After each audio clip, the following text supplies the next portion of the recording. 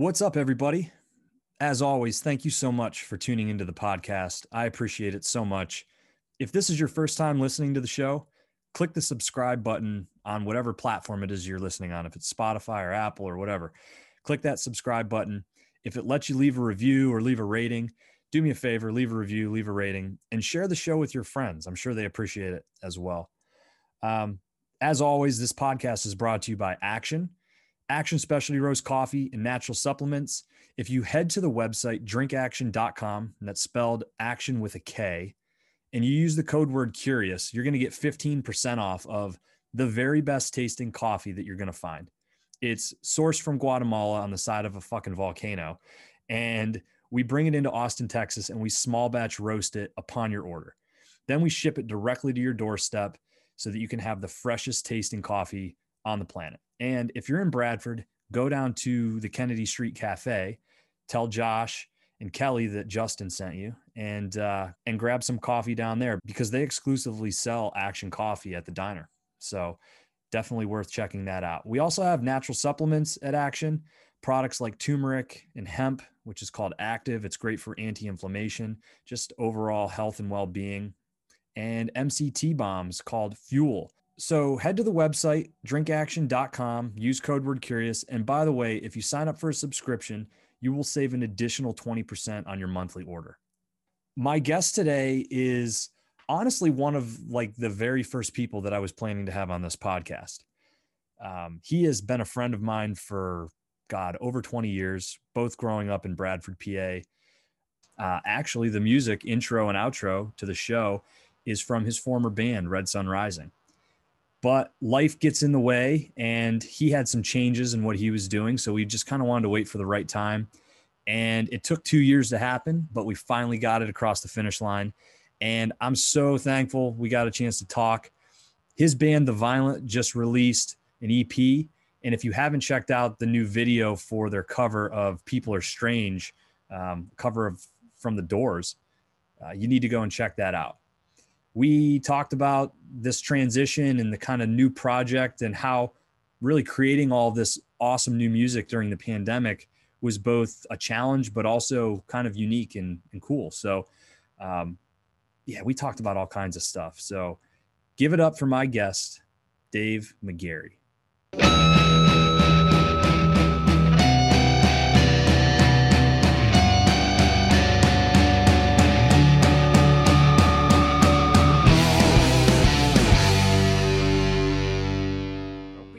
Bud. How have you been? I'm great. I feel like we almost needed to catch up regardless of doing this, you know. I know. I wish it was in person. I keep missing you on the trips home and shit too, so. Yeah, it's been a while. Dude. It's been the whole pandemic. I don't think I've seen you since this whole thing started to kick off 2 years ago. Yeah, exactly. That's all right. We've been busy boys, you know? Yeah, no, for sure. I know you've definitely been very busy. It's definitely been long overdue because now I think about it, the intro and outro music of this podcast is back when Red Sun Rising was still jamming. So I think you asked me about that maybe in August or September of 2019. Mm-hmm. So I think that the end of September 2019 was when we played our last Red Sun Rising show. Mm-hmm. Did you know at that time that The Violent was something that you guys, or maybe not like specifically The Violent, but that, hey, there's a core group of us that want to keep playing music together and we'll figure out a way to do that in the future? Exactly. Like we honestly knew probably in, I would say, May, because we were playing that entire year as a 4-piece. And I think around, May, maybe beginning of June, Ricky said that, he was going to be dedicated to the summer of shows and whatnot. And then he was going to kind of move down to Florida and kind of do his own thing. So right then we knew, like, okay, what are we going to do after this? We didn't have a band name or anything, but we did go to Nashville the following day after that show, because it was a show in Columbus, Ohio with Highly Suspect. And the next day we drove all our gear and all our stuff down to Nashville, worked with a producer and started writing new music and kind of coming up with just trying to modernize the sound really rather than being a straight up rock band at the time, you know. Mm-hmm. Red Sun Rising, I feel like, was almost like a modern grunge rock band, but we wanted to use modern sounds and elements in this new project, which you've been hearing now late as of lately. So, Which is so unique too because it's a three piece, and yet it seems to yeah, have way more layers to it than when you guys were playing as a four piece. totally.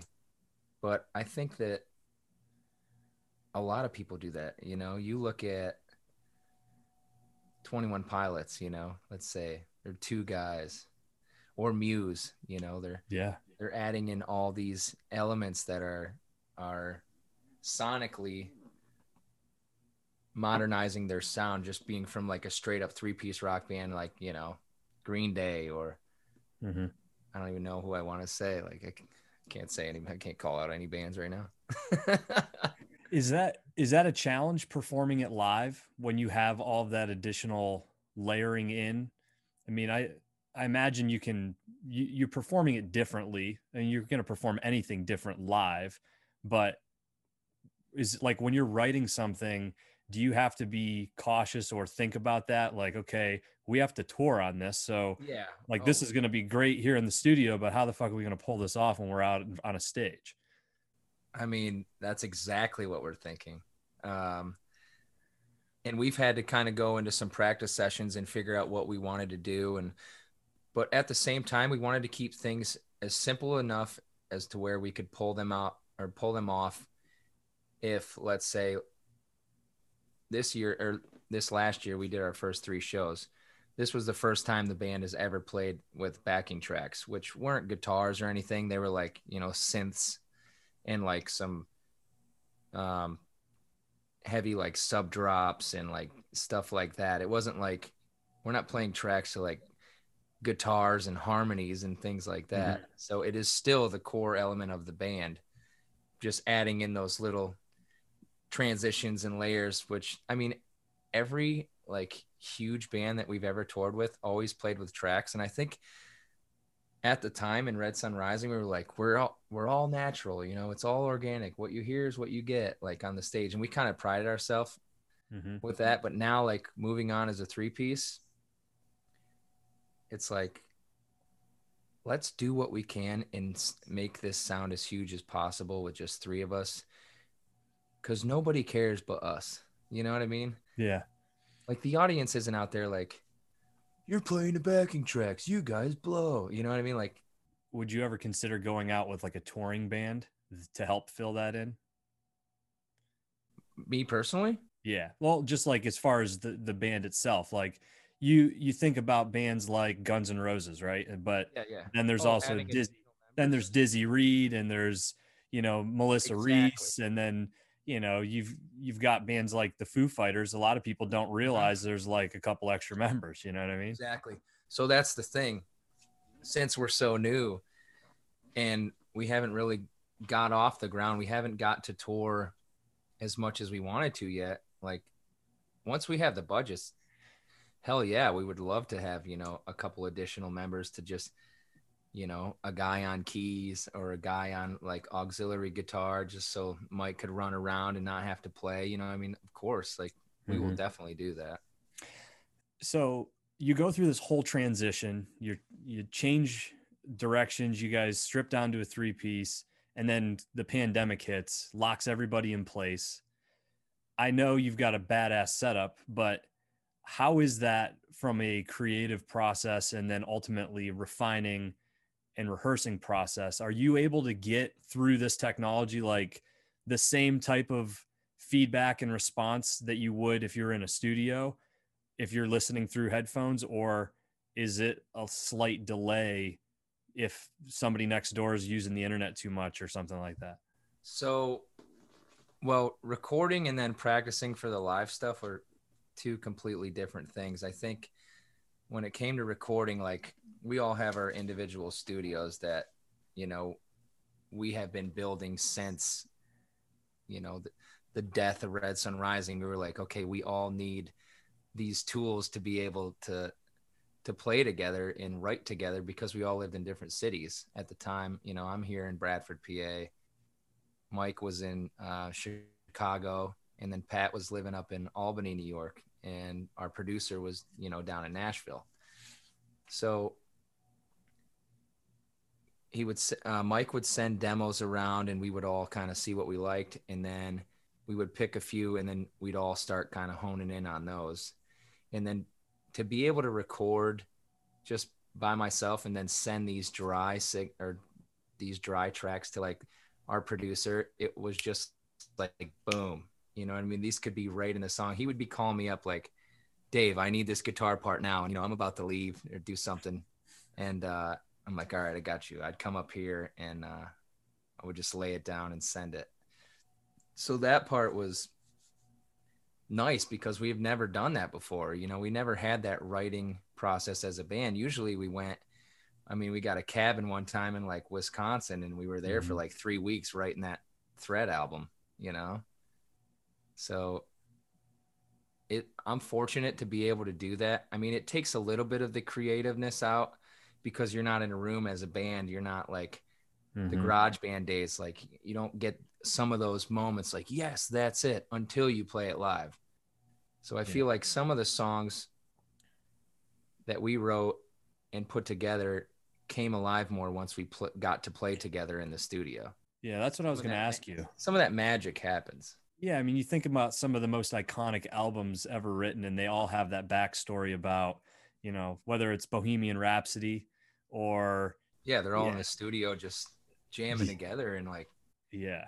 I got this idea. Oh, and then it bounce off another idea that somebody else has. And that's the magic, man. Everyone will say it. That's where the magic happens. But so that recording process is what I've been doing here, and everyone's been doing at their house. And luckily, Pat, with the drums, he has the most microphones, the most money to put into it for recording. Like that's a huge deal. You got to think I'm plugging in, to this little 2-channel interface, and I'm running through this plugin on my computer, and I can just send it off on an email. But he's got to like record every drum, snare top and bottom, overheads, room mics, all this stuff, and be like, okay, here you go. And then I'm just sending this, bass and guitar here, boop. Well, and then the margin for how many things could potentially go wrong on his side because of all those variables. Yeah. And the nice part was we used a thing called audio movers, which we could listen in on the session. And so we did Zoom calls like this, and there was a delay. So he'd mute us all out. He'd record the part. We could all listen back in kind of real time. It was like 2 seconds late. And then after we all listened, it'd be like, all right, we're back in the Zoom call. All right, hey, let's try a different fill here, or try this part's not working. So like, we're lucky to be able to do that and live in, 4 different cities with, including our producer. It was kind of crazy. And we were all like, at the end of the day, like, wow, I can't believe we did that. You know what I mean? Like, yeah, no, it's super impressive when you think about it, man. Like, especially to your point, like the creativeness, right? The art of it, the magic that you can't really feel, to be able to still pull through that and have the technology and find ways that as a group you guys can use it to still get the desired outcome. It's a testament. I'm excited to hopefully get out to a show this summer. I know you guys have a bunch of stuff that you're probably planning to get rolling. Yeah, we got a few things that we haven't announced in the works, and you'll just have to keep an eye out for that. Can't talk about it. So how do you guys settle on a name like The Violent? Where's that come from? So originally it started out as The Violent Tongues, and this was like, I always kind of remember Mike's our singer, Mike Protich. Always remember him kind of saying that name just out of nowhere, and like we were thinking of these band names and just sending notes back and forth and just talking about a concept and kind of what direction we wanted to go. And the Violent Tongues came out, and we were all like, oh yeah, let's do it, because it's like you're kind of manifesting all these demons and all this stuff in your mind, and you could ruin people's lives with your words if you like had these conversations with them, but Mm-hmm. you don't want to, so you're just holding it in, biting your tongue. And we were like, okay, it's all on, about speech, like violent speech. And it's like, okay, let's put these, he's like, let's put these words out lyrically, and we'll send our message that way. So we're like, okay, the Violent Tongues, that makes sense, and this would be cool to go with. And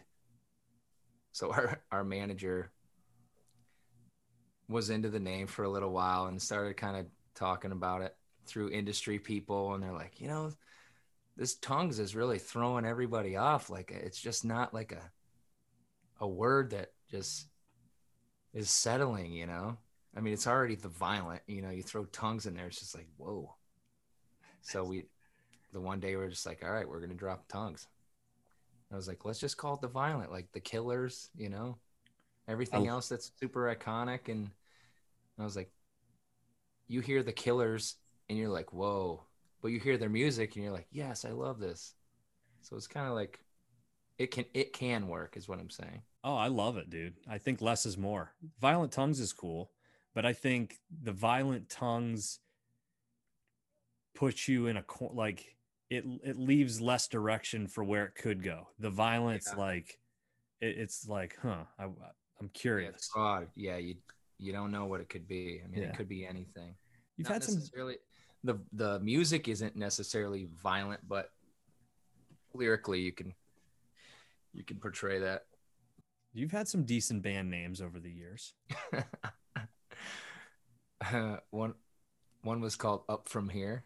Up from here, Yeah, I remember that. Up From Here. Kriegspiel. That was my first band. dude. Oh, Kriegspiel. I remember being. We've probably talked about this, but one of my earliest memories of live music was upstairs Gravitz Bike Shop. Oh wow. Um, you guys were opening for, I want to say, I don't know if they were called Junkhead yet, but it may have been Junkhead. Yeah, I think And so. you guys, I'll never forget. Rick borrowed Joey Bishop's guitar, and you guys played a Slipknot cover Yeah. as well. So I was a drummer Yeah, back then. dude, you're a badass drummer I back was then. Thanks. I like to think I still am. I play all the time. You can Do you see I got miss it? the kit right here. Yeah, okay. But oh yeah, I play all the time. I actually got a 4 shows with JD Casper this weekend. Oh, okay. I saw he posted some stuff. He's going to be in Ellicottville. Yeah, I'm playing drums for him, so that'll be cool. Well, this will release before this weekend. So if you're listening in Bradford, get your ass to Ellicottville and go fucking Yeah, check there you out some music. go. Besides that, I was probably 15 at the time, and yeah, we were really into metal and spiking our hair and piercing everything and painting our fingernails. And yeah, man, there was a scene around here back then, and there was at the skate shop, and that was my roots, man. There was a lot of guys that were playing around here and that I looked up to, and it kind of set the bar for me. I knew right away, when I was 14, 15 years old, that I wanted to pursue music and I wanted to do this. I loved it so much. And I think, those guys that were at the time, 20 or plus or whatever, like, could really see that in me. So I don't know. I had that respect like right out of the gate around here, which is a Mm-hmm. small town, but it was cool to feel like, hey, our band like matters even though we suck. you know, Yeah, the dude, growing and learning process. It was so fun. I think about it all the time. no, there was a hell of a scene though. I mean, my Yeah. even like growing up, my cousin Anthony Manning, definitely older than me, but I grew up next door to him. So when Dog Day was in its infancy, I was next door, like watching him like come up with riffs in his basement and in his Oh yeah. bedroom when like my cousin Trisha would be babysitting me. I'd be over there with him and Matt Zura. It's like it just seemed like they really paved the way And I don't know. Absolutely. I said it a lot, but you approached music the way other people approached athletics and like ultimately a job or academics. Like you could Yeah. tell that it was something more than just a hobby or something that you were even passionate about. Like, and I think that more than anything was why I always thought this is going to end up no matter what. Like he's going to find a way because he's not going to do anything other than that. Yeah. So, Yeah. That's pretty good, man. That hit me right here. oh, fuck, dude. That's awesome. No, I've felt that way my whole life, and yeah, even with the little bit of success I've had with Red Sun Rising and now transitioning into the violent, like all the guys that were my idols when I was like early in high school, and like we still communicate a lot because I do actually live back here in Bradford, PA. I moved away to Charlotte, North Carolina for like 6 years and met our drummer Patty G, and toured a lot, and that's how I met the guys in Red Sun Rising, and him and I ended up joining forces back in like 2015. But it was a crazy transition, like coming back home and then being asked to be in Red Sun Rising. It was so weird because I was moving back home because I had my daughter, so I was like, okay, I'm gonna really have to work hard to like get this music thing off the ground, back at home. And 3 months later, it was like, boom.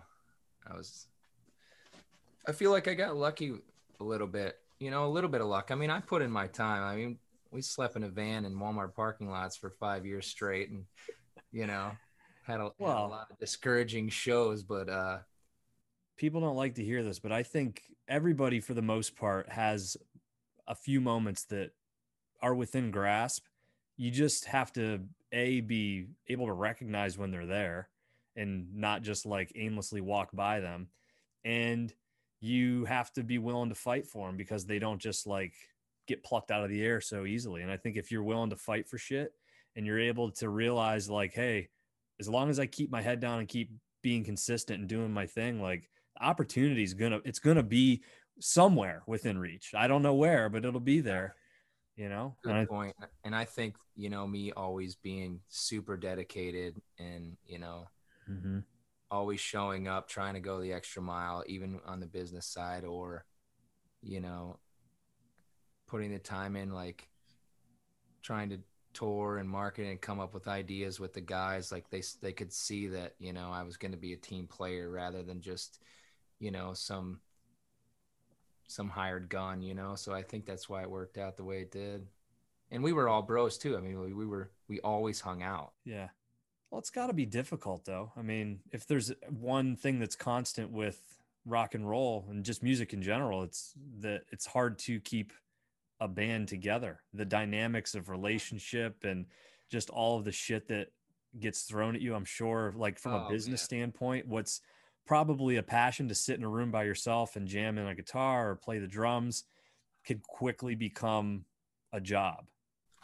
Oh yeah, and you throw some egos and some drugs and alcohol in there, you're just, It's a perfect recipe. it's. Speaking of which, do you have a did I do, yeah. I got a little Moscow okay, Mule. good. Cheers. Yeah, Cheers. yeah. I knew you were gonna be sipping on something. Yeah, I felt bad. I I wasn't was coming looking in. at it and I'm like, fuck, I don't know if he has a glass of whiskey. I feel really bad drinking this in front of him. And then I just got to a point I'm like, I gotta ask. Yep. Oh, digging the shirt, by the way. Oh man, Bayside. Hey, little guilty pleasure, man. I played a lot of emo, hardcore stuff, like Did you ever everything. play on a ticket with them? No, no. I wish that would have been cool. Yeah. Dig those dudes a lot. Yeah. Chili Peppers on right now. I do. Yeah. Okay, Yeah. played on a bill with them. How was that? Awesome. I think it was Rock on the Range 2017 or 18. It's in Columbus, Ohio. I think Deftones and Chili Peppers were the headliners of that. Is there going to be a summer festival scene this year? Oh yeah, I mean they're announcing a bunch of them right now. Dude, I can't believe how long it's been since I've seen live music. I was in New York City Yeah, in February, right before all this shit happened, and randomly went to a concert at the Barclays Center to see the Lumineers. And then, like, a week and a half later, the world shut down. it's crazy. I And was just listening to their new album Bright Side today. yeah, I pretty listened to good. it like 3 times in a row. Yeah, it is. You got to let it grow on you. I mean, I always give albums a chance because I feel like first listen, you can't be too judgy, you know? Mm. Mm-hmm. So I like to memorize. I'm weird. I like listen to an album till I memorize a ton of things about it, whether it's like lyrics, drums, or the guitars or anything like that.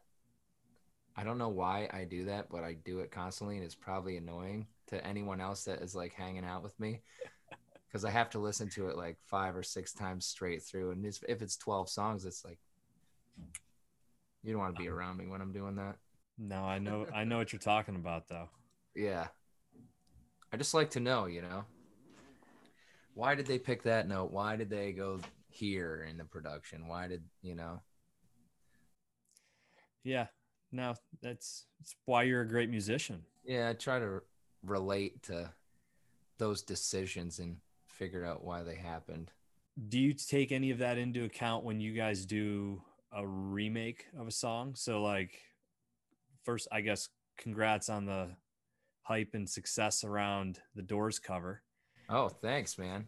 Yeah, we're super excited about that right now. It's actually doing very well. We're a week in from the release and actually just got word that we broke top 50 on Billboard on Oh, radio nice. tonight.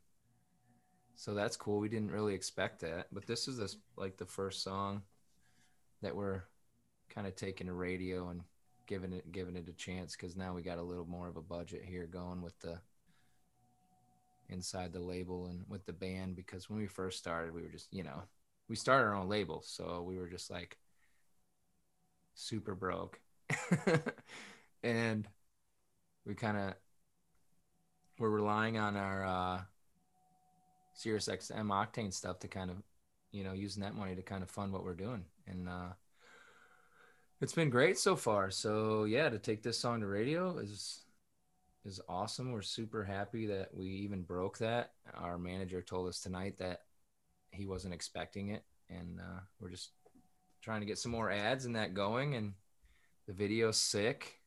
Mm-hmm. Everything's kind of falling in place with that. So, and I know it's a cover, but you know, I think we did a pretty good job. Oh, dude. Just kind of Every modernizing the sound, making it what it is. maybe I'm unique.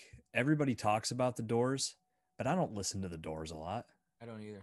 You I know what don't I either. mean? Like, maybe that's really uncool. Maybe that's uncool to say, but like I I know. I'm maybe sorry, if I everyone. get super, super high and I'm looking through Spotify and I'm like, oh, this will be trippy, but I'm not going to like listen to the Doors, and that's some people's jams. It's just not mine. But I Yeah, and mean, it's you perfectly guys, okay. you killed it. I mean, I'm not much of an Alanis Morissette fan. I appreciate Alanis Morissette. You guys killed it with that. And I think I was going to ask you this actually, like, is there a strategy to that? Or is it truly just what vibes with you? Because as a, like, putting a business hat on, and music is a business, right? It's like, to, if you got great material and you're trying to still find a way to gain attention, continue to grow, being able to really redefine a classic song, Yeah, something that people already know, but maybe have lost maybe a little bit of interest in, and then you come yeah, back and you put a new spin on that. But to yep, be able to pick the right song to do that, I mean, that could be monumental and really define a whole trajectory, right? I mean, or is it yeah. just more like, hey, let's try this out and see how it goes, and then it's really simple? So we were thinking like,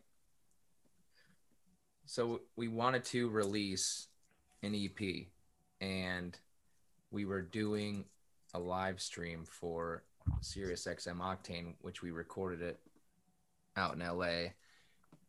You can check it out on YouTube or our page or whatever. So please subscribe. But anyways, we were thinking, and our manager said, you guys need to do a cover. So we're like, oh, what do we do? What's going to fit this kind of vibe with like what we've been doing with, having all these new sonic sounds that we've added to the Violent. How are we going to mesh that into bringing a cover into it and making it work? And we went through a bunch of songs, and I was like, okay, so Nine Inch Nails is like would be the perfect cover. Something by them would be the perfect for cover for us to do, right? Mm-hmm. And I was like, I mentioned that to the band. They're like, I don't know. That's one band that you just don't cover. It's like Tool. You don't cover them. Like no one covers that because they're like so iconic and so original and so unique that just we wouldn't do it justice. You know what I mean? Mm-hmm. So I'm like, good point, but I think we could do this one. I got shut down immediately. So a couple days passed by, and Mike's like, I got this idea. So I think he was driving in his car and recorded it, on an audio clip with the phone, and he was beating on the steering wheel and he was going tattoo tattoo tattoo tattoo, and he's like, "People are strange when you're a stranger," and it was like, "Ooh, this could be cool." So sent that to our producer. Him and our producer Albert started immediately putting it together raw, Mm-hmm. and we were like, dude, this could be really badass. So Pat ended up sending in like some raw drums that I think that he recorded them himself, and I think we ended up using his original drum track, his drum take, sorry, for the final version, which is crazy because usually you go back and you're like, that's fucked. Let's do this, like change this, and it worked. So then Albert hits me up. He's like, "Hey, I need some bass for this. I need some good." Um, I think there might be one guitar layer, or maybe no. Mike recorded that. It was just like a little layer, but um, that's how the song came together. And then after that, it was just like production and vocals and harmonies and stuff like that. So it was like really simple. And I honestly, the time I have into that song is probably like 20 minutes, No shit. maybe more, maybe an hour at the most of recording. I'm like laying down bass and then a little bit of guitar, and I think that was it. I think we ended up putting an octave on the bass, and then putting a little fuzz track in there, Hmm. and then I was done, dude. So like the song came together and out of mostly the brains of Mike, Albert, Pat. So Does I'm just Pat glad to be a play? part of it. Yeah. Does Pat play any other instruments other than the drums, like you and Mike do? He does a little bit of like keys, like, and he can play some guitar stuff too, but like not a ton. I know he wants to get into it more, but life, man. Yeah. Sure, there's more time in the day. Even Yeah. me, like I started playing piano like 2 years ago and really trying to learn some stuff, and just wish there was more time. I even have a note in my phone that says "Play more piano, asshole." Like just to remind myself, like, hey, take 20 minutes and go like dabble. You Do know. you? I mean, I think I already know the answer to this, but do you get growth in percussion and in playing the guitar through playing the piano? I think you probably could, understanding, the theory behind it, and just Mm-hmm. the thing for me is I wish I would have started playing piano early. That way I could look at the guitar and kind of transpose that onto the neck and be like, okay, this is this and this works with this. But since I've been playing guitar since I was like 10, and then trying to take what I know there and then like put it on the keys and play things out Mm-hmm. of order. I'm just like, So you started all dude, just learning by ear. yeah, Yeah. still am. I mean, You're I like can. you're like Nick Cannon in drumline. He was pretty nasty in drumline. I'll give him that. Yeah. He just had a kid, like number 20. I just saw. Yeah, you don't want to Shit. do that. That sounds expensive. Maybe he's got the cash for it though. Yeah, he's got that America's Got Talent money. Oh yeah, yeah. So I wish I wouldn't have been a little stubborn metal bastard back when I was, 13, 14, like playing music and not wanting to play in the actual, band or singing choir or anything, because I think now I would have definitely appreciated having that knowledge.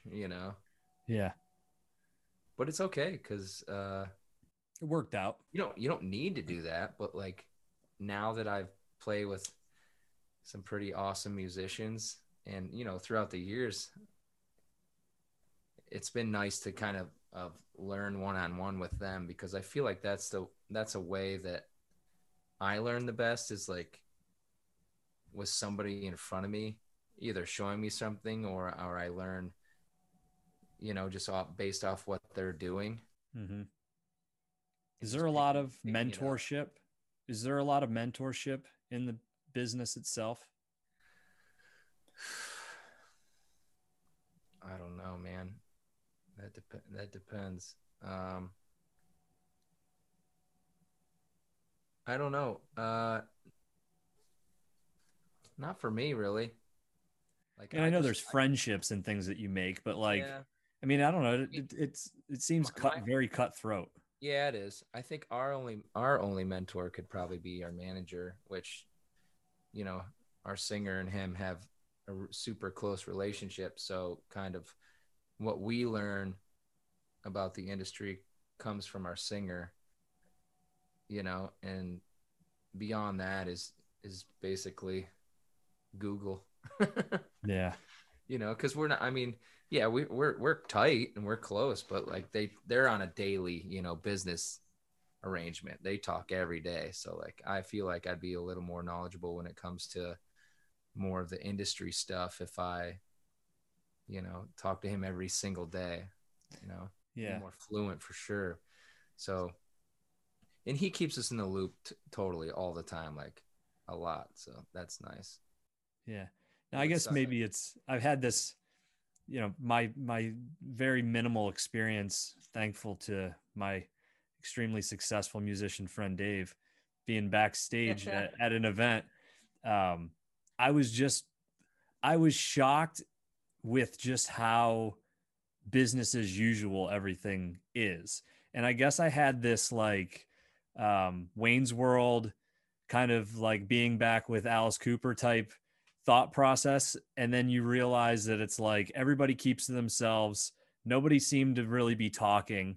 And it was, it wasn't Yeah. like so social. You know what I mean? And Yeah, your fucking place, and don't get in the way. yeah, Everyone has their time on the stage, and that's the way it is. I mean, if there's a party, or anyone's having fun, it's in catering, or it's in the green rooms, or on the bus, or anything like that. But when it comes to stage time, like everyone's working, and mm-hmm. you got to have respect for not only just the artist, but their crew and the stage managers and everything. There's so many pieces to the puzzle. You're so unaware when you're just in the crowd watching, like, you know, Yeah. people don't understand how it works. Well, I mean, you guys, I'm sure not every band has this experience, but where you did play a lot of festivals, you know, I would imagine a lot of probably even fairly successful bands can go out on the road, and your exposure to other large acts are really maybe at the label level, but you're touring with your opening act, or if you're supporting them, you're touring with the main card, but you're not on a card with Disturbed and you're not on a card with Metallica and seeing these people, whether you're interacting with them or not, but like just being in that environment where all of this shit's going on. Yeah. Just, I mean, I would imagine, I mean, fuck, dude, we're from Bradford, right? I mean, and especially as somebody who wanted to be a musician your whole life, I'm trying to imagine myself like walking out into the middle of like Yankee Stadium or walking into a, cage of the UFC and looking out and like seeing Dana White sitting there and seeing the commentators and seeing the crowd, because that some of the crowds, I know when you guys played in Columbus, there's this video that I remember being behind the drum set, and it Yeah. Rock on the Range maybe, and it looks Yeah, it like, was. Yeah, it was Rock I on the don't know Range. how, if there was 100,000 people there, but it fucking looked like there was 100,000 people there. There might have been 50,000 people or Yeah, 60 or 70,000 people, but just people for as far as you could see, and they're all singing your exactly. song. And it was a stadium, and it was a Yeah, beautiful day. Tool was headlining. We were on the main stage. I'll I never mean, forget that. That's the biggest show I've ever played. I was at, and I had to walk out because we had our set um, all laid out, and like I was the one that walked out first, playing this guitar riff for our intro. So you could look it up online. I think it might be, what is it, 2018 or yeah, I think it's 2018. And I'm the first one to walk out, and I just had this such a high feeling, like I was the only one on the stage, and I'm just playing this riff. I'm like looking around, I'm like, oh my god, this is one of the coolest moments of my entire life. And honestly, I haven't got that moment again since then. Like shit, and I played some huge shows, but not like that. Like that was incredible. yeah.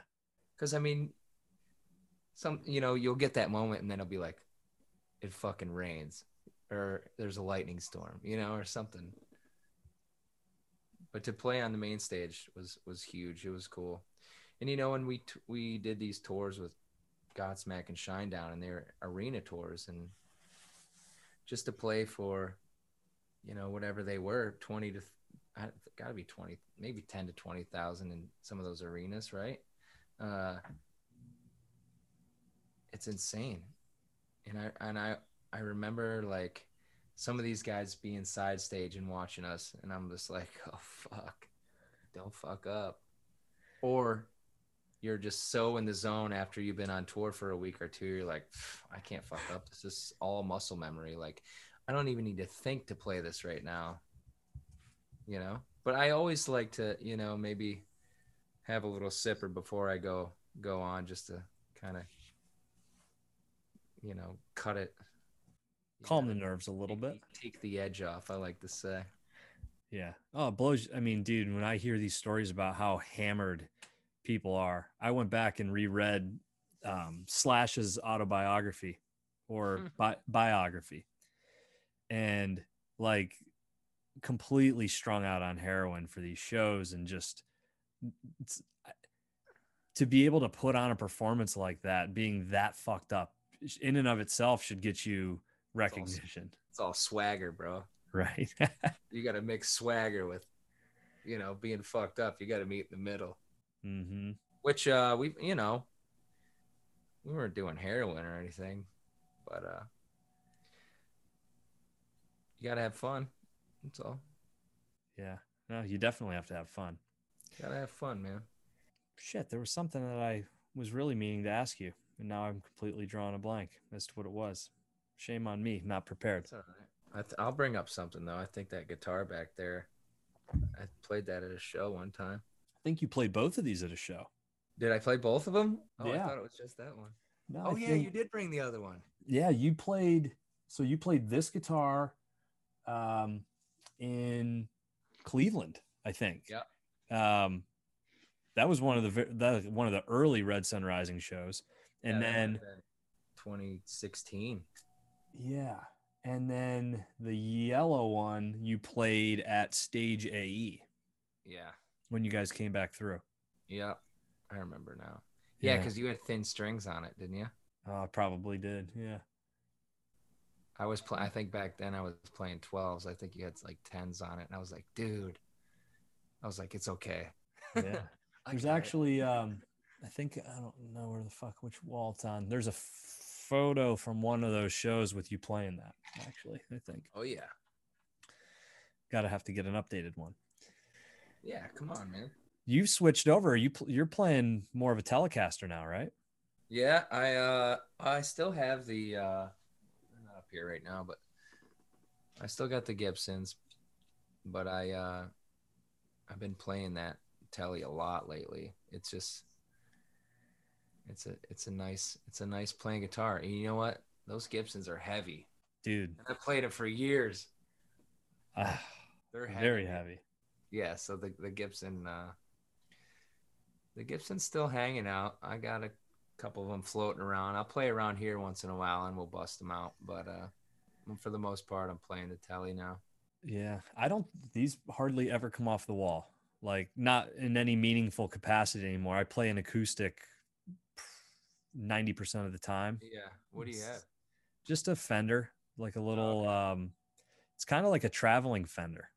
Okay. Doesn't like fold up or anything like that, but it's nothing crazy. But Yeah. fun little guy, Is it quick short little scale neck. or is it just Yeah, it is. It's short. okay? Yeah, Those are fun. yeah, yeah. I can just pick it up and mess around with it whenever I want. I bought a Martin, just a little $500 guy, just to have at the house. You know, I have a couple Taylors that will take out, and they're in the trailer right now. But this little Martin sounds amazing, and I don't have a cutaway or anything because usually I always get a cutaway just so I can play leads and stuff. But Mm-hmm. I just finger picked this thing and just it's my house guitar. It's a little baby. It's like the Koa wood. Dude, it's beautiful. And it was only like 500-600 bucks. Really? Yeah, it's nice. There's an old drumstick from back in the Entropy's End days, like way old What school. show? Do you remember what show it was? Oh, actually, I do remember what show it was. So, do you remember you guys played a show at Pitt? There was a band from Yeah. Philadelphia. Theory? What were they called? Juliana Theory? Yes, that is Yeah. Al was in the band. Yeah, I do remember that show. That yes. was like when Pitt Bradford started having like music in the gym. Was it in the gym? It was in the gym. Yeah, Yeah, they put the one side of bleachers down, and then I think they had like fucking brown paper on the floor or something. they did. Yeah, to protect because that was in like the new gym. Yeah, exactly. Yeah, they had like the floor set up, and then they had people sitting up on the one side of the basketball court in the Yeah, bleachers. man, it was so cool when they were doing that stuff. That would probably never happen now. No, no, there's. I think that was like my whole junior, senior year of high school, freshman year of college, just like going to shows, whether it's out at Rock and Rick's or Mhm. I still. People think I'm full of shit. I tell them this story about how we went to Buffalo. Um, you guys were playing. I think it was like Joe's. What's it called? Broadway Joe's, Yeah, maybe. Broadway Joe's. Yeah, Yeah. exactly. So you guys were playing Broadway Joe's, and it was a really bad snowstorm. And I remember we all left together, and somebody rear-ended me in your guys' van because the brakes didn't work at a red light. And then we got separated. And like for a half hour, I got on a highway. Got off the highway, on an exit, off an exit, like drive through the city. Literally, I probably put 20 miles on over the course of 45 minutes. Yeah. And this guy at a toll booth was like, here's how you're going to want to go. You go up here, get on this highway. Remember this? And I'm getting on the on ramp. And I look to the left of me, and there's Rick's ass hanging out of the side of the van. And you guys lay on the horn. And I'm like, we both got like derailed off of our path. And somehow I'm an hour later getting onto the highway, and you guys are merging over and are right there. And like, we linked back up. I It's love still it. to this day. I'm like, I don't know how that fucking happened, but Well, it's crazy because you think how young we were, right? So now you drive in a city and you see a random van full of like young dudes and you look over and you're like scared for them. You know what I mean? Like, how did we navigate through some of our adventures back then? Like, I think about that. and I can't remember a, a ton of details, but like I'll see like our singer and another buddy always had a camera, so I can go like on YouTube and look at see like videos of us playing these shows and touring around with Junkhead, little regional tours and Buffalo, Erie, down to Pittsburgh, whatever. But like I was like 16, dude. Like what were they thinking? Hey, let's drag these guys out. And sometimes we went out and we didn't even know if we were gonna play. They were like, okay, if a band drops off the bill, you guys can play. So we'd be like, let's go. I mean, what else do we have to do? Our parents didn't care. It's like, see ya. I just So we remember being so got it. nervous because every time I'd be with you guys, you guys would just get pitchers of beer, and I'm like, Oh yeah, I'm like fucking 17 years old, and it was I like, know. oh, you're with the band, that's fine. You guys, none of you were of age, and they're just like, here you go, no problem. Yeah, with a little circle on the hand or the Oh B. yeah, oh yeah. We were in. Yeah, there's so many moments like that. I like to think I wasn't lucky, but when I think about shit like that, I was like, man, I was lucky to even get away with a lot of that stuff for years. Yeah. I feel bad for like the people in that area don't have that. They don't have that scene. Like I I even think my dad had a stint. He was playing bass in Barfly. Like you remember Yeah. Barfly, the Oh, old, yeah. and like they opened for a band at Rock and Rick's called Rumors. It was like a Fleetwood Mac cover band. All right. And then I remember going out there and Dog Day Sunrise opened for Jackal. And Yeah. it I was remember a that. Halloween show. Yeah, because they cut up Joe Bishop's drums. Yes, and it turned into a big fight. Oh yeah. Remember that? Yeah, dude, I was so young. We were probably 15, 16 maybe. Yeah. Yeah. Crazy. Yep. I mean, that's my very first concert. I was in 5th grade. My dad and mom took me to St. Bonaventure to see Live. And And someone threw a shoe at him. he got hit right in the fucking face, dude. And he whipped his guitar on the ground and He quit was playing. pissed and walked out. Didn't he say Yeah. that this song or this next song's about this town and it was shit town? Yeah. Yeah. He goes, we rode our bus into town and we were thinking, this song we're going to perform, it's dedicated to you guys because we thought about you when we came in. It's like, first of all, I don't know what you're expecting to happen, but somebody threw a Doc Martin and caught him square in the kisser. Oh, They were gone. I'd have been pissed too. That had to have hurt. But hey, man. Well, shit, dude. I mean, some of the things I've seen. I remember in Philadelphia when we were it was the barbecue when you guys played there, and it was Collective Soul was playing. Yeah. We were standing there on the side of the stage, and I don't know if he told a guitar tech to wipe something up or something was left there, but I remember he tripped and fell and landed right on his side and like his arm. I don't know if he broke his hand, but like dude got up like a champ. And that, I mean, I'll always remember that. It was like a fucking football player. He was like, nope, I'm good. He like tucked his arm into his belt and like went on with the show and delivered like a badass finale to the song, walked off stage and was in like excruciating pain. I know because I think I had brought you backstage and then on side stage because there a little watching area, like a little Yeah. platform Yeah. or something you guys Yeah. could You stand on? guys left. Yeah, You we ended had to up, go to another show. you had to So, go to another show. yeah, I and I remember remember. texting you like, he just fell. That's right. Well, I remember sitting there and I think it was Three Doors Down was finishing and maybe Shinedown was about ready to go on. And I'm sitting there smoking a joint, passing a joint back and forth with this guy. And then I'm like, oh my God, it's Andrew Stockdale from Wolfmother. And like sat there. I mean, dude, moments like that, I owe you a ton as somebody who loves fucking music to be able to go back and experience it. I wish everybody had that opportunity. Holy shit, man! it's always a pleasure when I have the ability to put someone on an awesome guest list and bring them backstage and show them an awesome night. Because I've had several moments where I've gotten to do that, and it's hard, once you're in it and you're just going and going for years. It's like, how do you not take it for granted? You're doing it every night. I'm just like, all right, hit me up. Yeah, I'll get you on the guest list. Like, I want to bring you on the stage. I want to do those things. Mm-hmm. I'm like, I come from a small ass town. I grew up with nothing. So if I have an opportunity to have a great night and make somebody's night by doing that, I'm gonna always do it. Not it's that's just in me. I'm not gonna be able to stop. So I'm hoping that we get some really awesome moments coming up this year, and hopefully we come down, to the Berg and whatever. I could bring you out again. That would make me really happy. No, for sure, dude. We'll have a blast.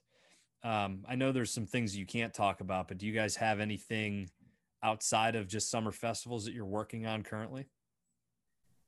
Yeah, we're trying to get on some tours right now with some really cool bands, and we are releasing an EP, I guess, slash album on March 11th. We got some pre-sales available for vinyls right now, and with the release of People Are Strange, we've dropped this merch line. So we got a few shirts for sale and some other things, but we're really pushing that vinyl. I mean, it's kind of a little novelty item, and we're not getting any CDs done. I mean, there's really no point anymore. Mm-hmm. Unfortunately, like, it makes me sad to even say that, but it's almost a thing of the past. Dude, I remember like busting open that CD and the first thing, like obviously you put the music in, but then it was like, let's look at the fucking album Yeah. art. Like, Yep. what's inside of this booklet that's, Yep.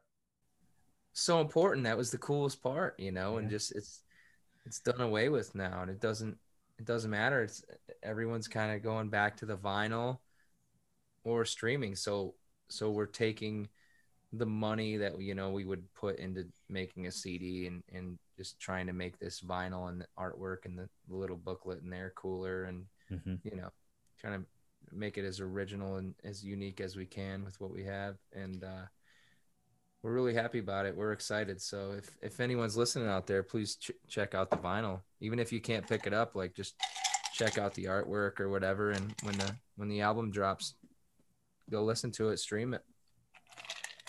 Not that anybody needed to know this, but I read a really interesting article and it said that rock music is making a surge. You probably know this more than I do, so I don't know what the numbers specifically say, but it was really cool about how just from a like a revenue and just overall numbers perspective, things are shifting back to like a rock platform as opposed to where it was. So be cool to see.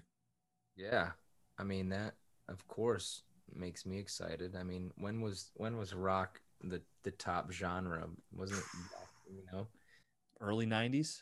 Yeah, I was gonna say late '80s, early '90s, Mm-hmm. and then everything shifted. But hey, if we could come back into that, even whether it's, I know there's a big, emo punk rock movement right now, and I feel like that's bringing it back a little bit, which is pretty exciting. I mean, because I appreciate all that stuff too. Well, So it's it's it's only gonna help, really.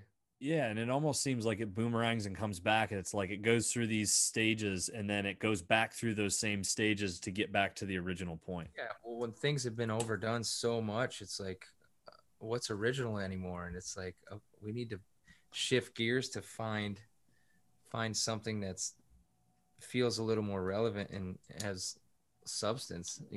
Yep. No. Well, listen, dude, you guys are a part of it. Bands like, Greta Van Fleet, they're a part of it. Oh yeah, and So they're young, so they're, you guys played with them, right?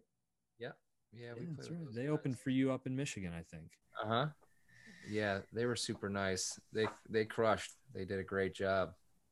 And then that band just took right off, man. Good for Yeah. them. I'm happy for those boys. Yeah, they got a badass sound. They're young. I mean, that shit doesn't happen anymore. No.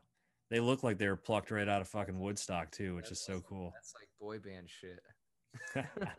I know You it know? almost makes you wonder like I think I did already look into it, but I was like, they almost seem so perfectly authentic that it had to have been like cast that way. Well, it's three brothers, and then the drummer is, I think, a buddy, but good for them. I know the singer and the guitar player are twins, and then the bass player, I think, is their older brother. But I mean, they're all And that super could, nice. Just you talk about dynamics though, shit, man. I oh yeah, brothers, those I dudes. I'm not in a band with my brothers and we fist fight more. It's like I'm sure. Yeah, I'm sure they have their heydays and yeah. tell each other they suck all the time with their flowers. Most definitely. Well, shit, dude. I appreciate that. I mean, like I said, this was so long overdue. To your point, we needed to Absolutely. just have a conversation and catch up. And I know it's been busy. You've had so much going on and peeling some time away. Yeah, It's it's all good. No, we yeah, gotta do dude. it more often. I like shooting the shit regardless, even if we're talking about music or we could talk about something else next time. You know, we could talk about kids, whatever you want to talk about. Oh, I'm Well, down. you know, I should say kid. They're a trip, man. Oh yeah.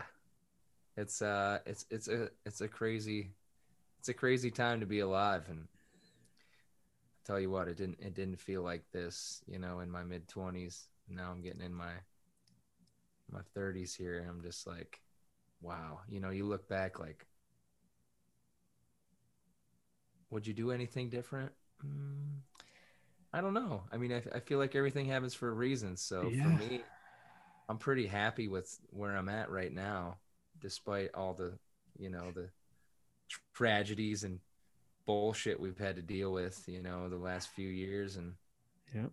I'm like a actually really happy person right now. So that feels good. And I hope you are too. No, I appreciate that, dude. It is. I can relate tremendously, you know. It's there is so much shit. I think back to some of like the stories individually. If you tell them to people, you're like, why would you ever want to go through that again? But to your point, when you think about it, I'm the same way. I'm like, if I didn't do that, then the whole ball of yarn kind of unravels and it never happened. So you take the Exactly. good with the bad, and there's certainly way more good to be thankful for. So Exactly. I eh, wouldn't change a thing, man. I believe that everything does happen for a reason. So that's just where I'm at. Some mm, people don't, but I do. I'm with you. Yep. Well, dude, I am looking forward to all the good shit coming, and Hell yeah. let's I'm do this excited. again in the future. Let's do that. But certainly, let me know when you're going to be down here, and I will be making a trip north, probably a couple trips north here over the next month or two. So I'll certainly let you know if you're in Oh, town. We'll have please to do. get together. I'd love to get a little old fashioned in or something. Mm, I'm down. What's your drink of choice right now? Got I was like, this is an important episode, Yeah, so what do I you got? busted out the single barrel select. You nice. Yeah, had to Nice have a man. little I Jack. made a Moscow Mule, dude. Ooh, I'm a sucker for those. I was gonna say, I hope there's something special inside of that Oh fancy yeah, cup of yours. little Moscow Mule, man. You gotta drink it on the copper here. And you're And over in I'm Ellicott. finished with it. That was perfect. Cheers, dude. So you're in Ellicottville this weekend with Jake D. Yep. I'm gonna be over there at Gin Mill, and he's coming in for like 4 or 5 days. So we're just gonna hang out. We might go snowboarding one day, and he lives down in Austin, as you know. So he Mm-hmm. doesn't make it up here a bunch, and I always like to give him a little shout out. He was on The Voice, and he was kicking ass. So he's still kicking ass, and I'm excited to play with him. Dude, I went down to Austin for a bachelor party. Kind of random story, but I got into a little bit of a confrontation with a couple of the guys that were at the bachelor party.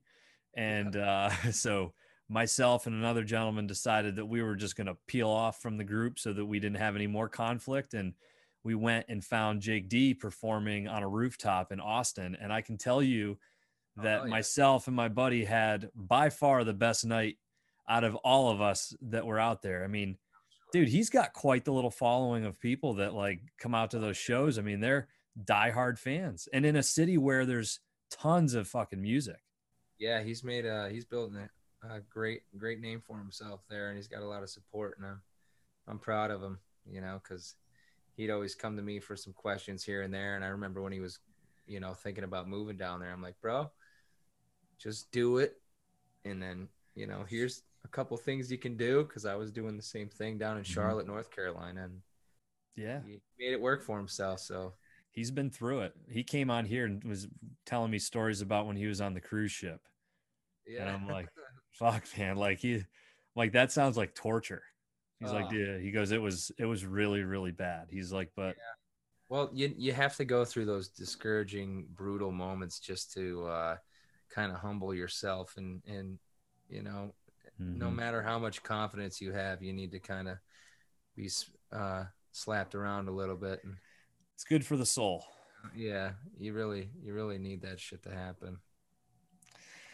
Well, Dave, cheers All right, and cheers, buddy. I'll talk to you appreciate soon. it. All right, All right, brother. Enjoy all your right. night. Have a good night, buddy. You You too. too.